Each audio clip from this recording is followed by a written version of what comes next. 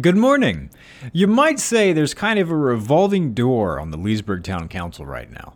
One day after Leesburg's newest council member was sworn in to finish out the term on council Kelly Burke left when she was elected mayor, another council member took his leave. For Wednesday, November 15th, it's your Loudoun Now Morning Minute.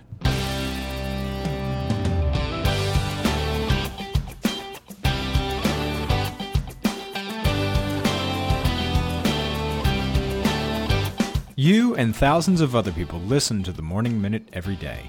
It's trusted, it's personal, and you take it with you wherever you go. So if you've got a business, why not advertise on the Morning Minute and reach the thousands of people listening right alongside you wherever they are? Get in touch at loudounnow.com/advertise or email us at sales@loudounnow.com. That's loudounnow.com/advertise or sales@loudounnow.com.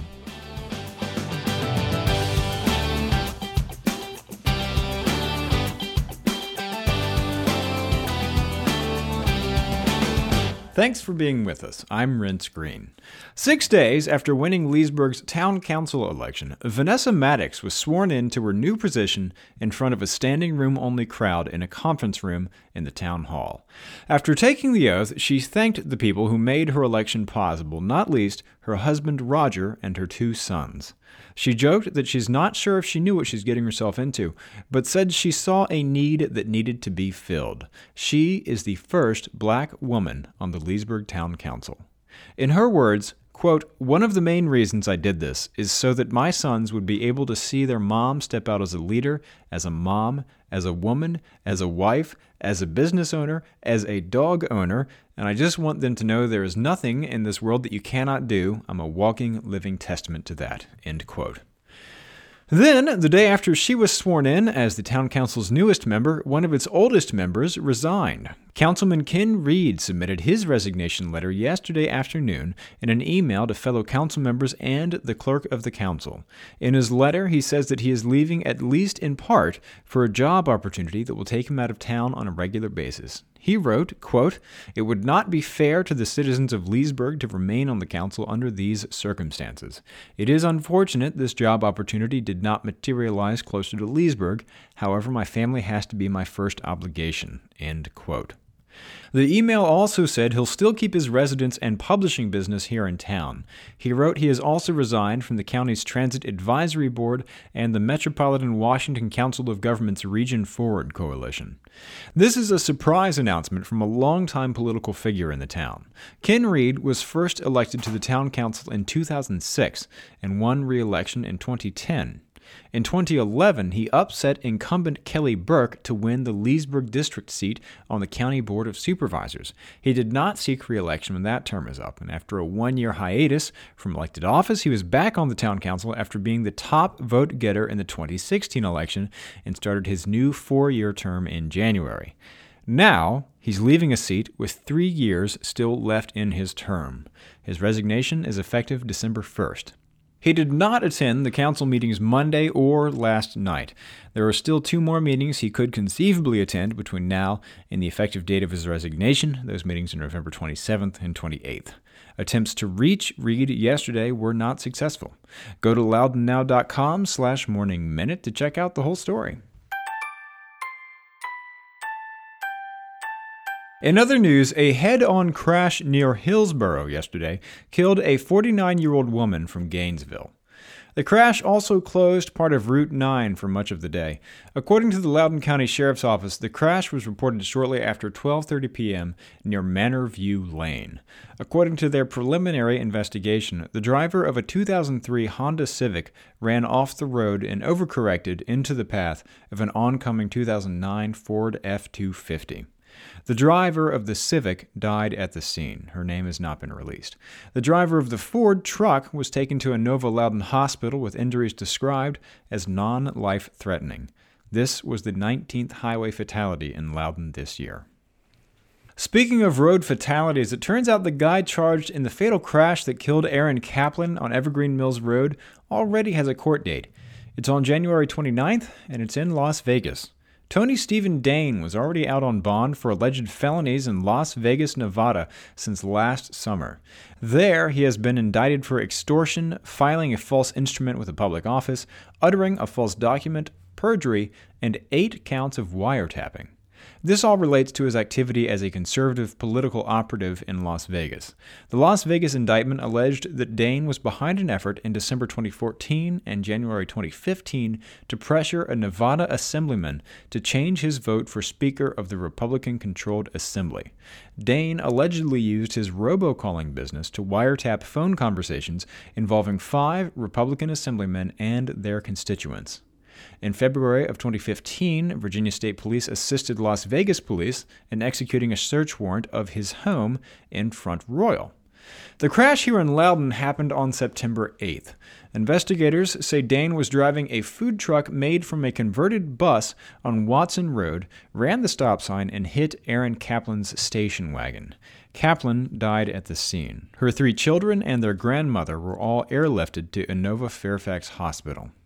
The crash led to an outpouring of support from the community, with donations flooding in and a renewed sense of urgency among county elected leaders and law enforcement about the safety problems on Evergreen Mills. Well, the court cases are stacking up for Tony Dane. Monday, he was indicted on 5 criminal charges in the crash here in Loudoun. He's also been hit with a civil lawsuit seeking $10 million in compensatory damages. That lawsuit, filed on October 3rd by Farron Kaplan on behalf of his wife Erin's estate, cites Dane's lack of a driver's license, lack of insurance, and alleged knowledge of malfunctioning brakes in support of negligence allegations. On top of the $10 million in compensatory damages, the suit seeks another $350,000 in punitive damages. Dane will be in court again today to see if he's eligible for release on bond. County supervisors have asked their federal lobbyists to keep an eye on the Republican tax bill known as the Tax Cuts and Jobs Act. Local and state governments have been concerned by that bill's proposal to eliminate the deduction for state and local taxes, and Loudoun supervisors are worried about the impact it could have on Loudoun residents. Here's Board Vice Chairman Ralph Bona.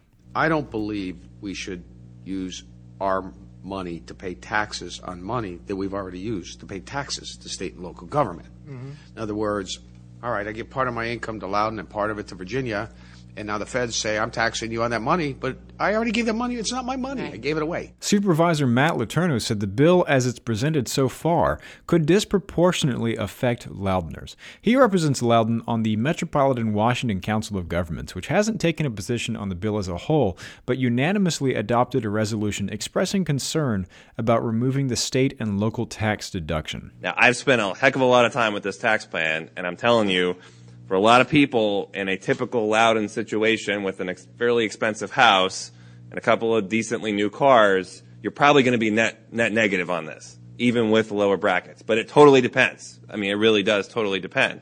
But compared to other districts and other places, this disproportionately impacts us versus other places. Now, as I say, the board has not adopted a position on the tax bill, but all of these supervisors are interested in a tax bill that would bring taxes down for Loudouners overall. The motion says to assess and communicate impacts that federal tax legislation may have on the county and its residents. Now, there's a lot of moving parts in that, but what we are interested in, what I'm interested in, at the bottom of the bottom line, the end of the computations of all the moving parts, what's it doing to our residents? That was Supervisor Gary Higgins. This tax bill has also met skepticism from local business and nonprofit leaders who are concerned it leaves out many small businesses and could cut into donations to nonprofits by limiting deductions for those donations. The bill has been criticized for giving tax cuts to large corporations and the country's wealthiest people, while giving smaller or no cuts to low and middle income people and actually raising taxes on many middle-class people. And the school board now has 6 options on the table as it decides how to redraw attendance zone boundaries for elementary schools in the southern end of the county. They're getting ready to open Goshen Post Elementary School next fall, next to John Champ High School, to help out some of the county's most overcrowded schools. That could mean moving students at 5 elementary schools: Buffalo Trail, Hutchison Farm, Liberty, Little River, and Pine Brook. Read all about it and see maps of each of these plans, and get the full story on all these stories over at loudounnow.com. On today's calendar, 1 Million Cups is today at the Mason Enterprise Center in Leesburg. Each week, 1 Million Cups puts one or two entrepreneurs in front of an audience of mentors, advisors, and fellow entrepreneurs to pitch their business and get feedback. The 1 Million Cups community always asks, how can we help you? It starts at 9 a.m. at the Mason Enterprise Center. Get the details on this event and check out the rest of the event's calendar at getoutloudon.com. And if you like the Morning Minute, tell all your friends and subscribe wherever you get your podcasts, and it'll be waiting for you there every morning. Okay, have a great day.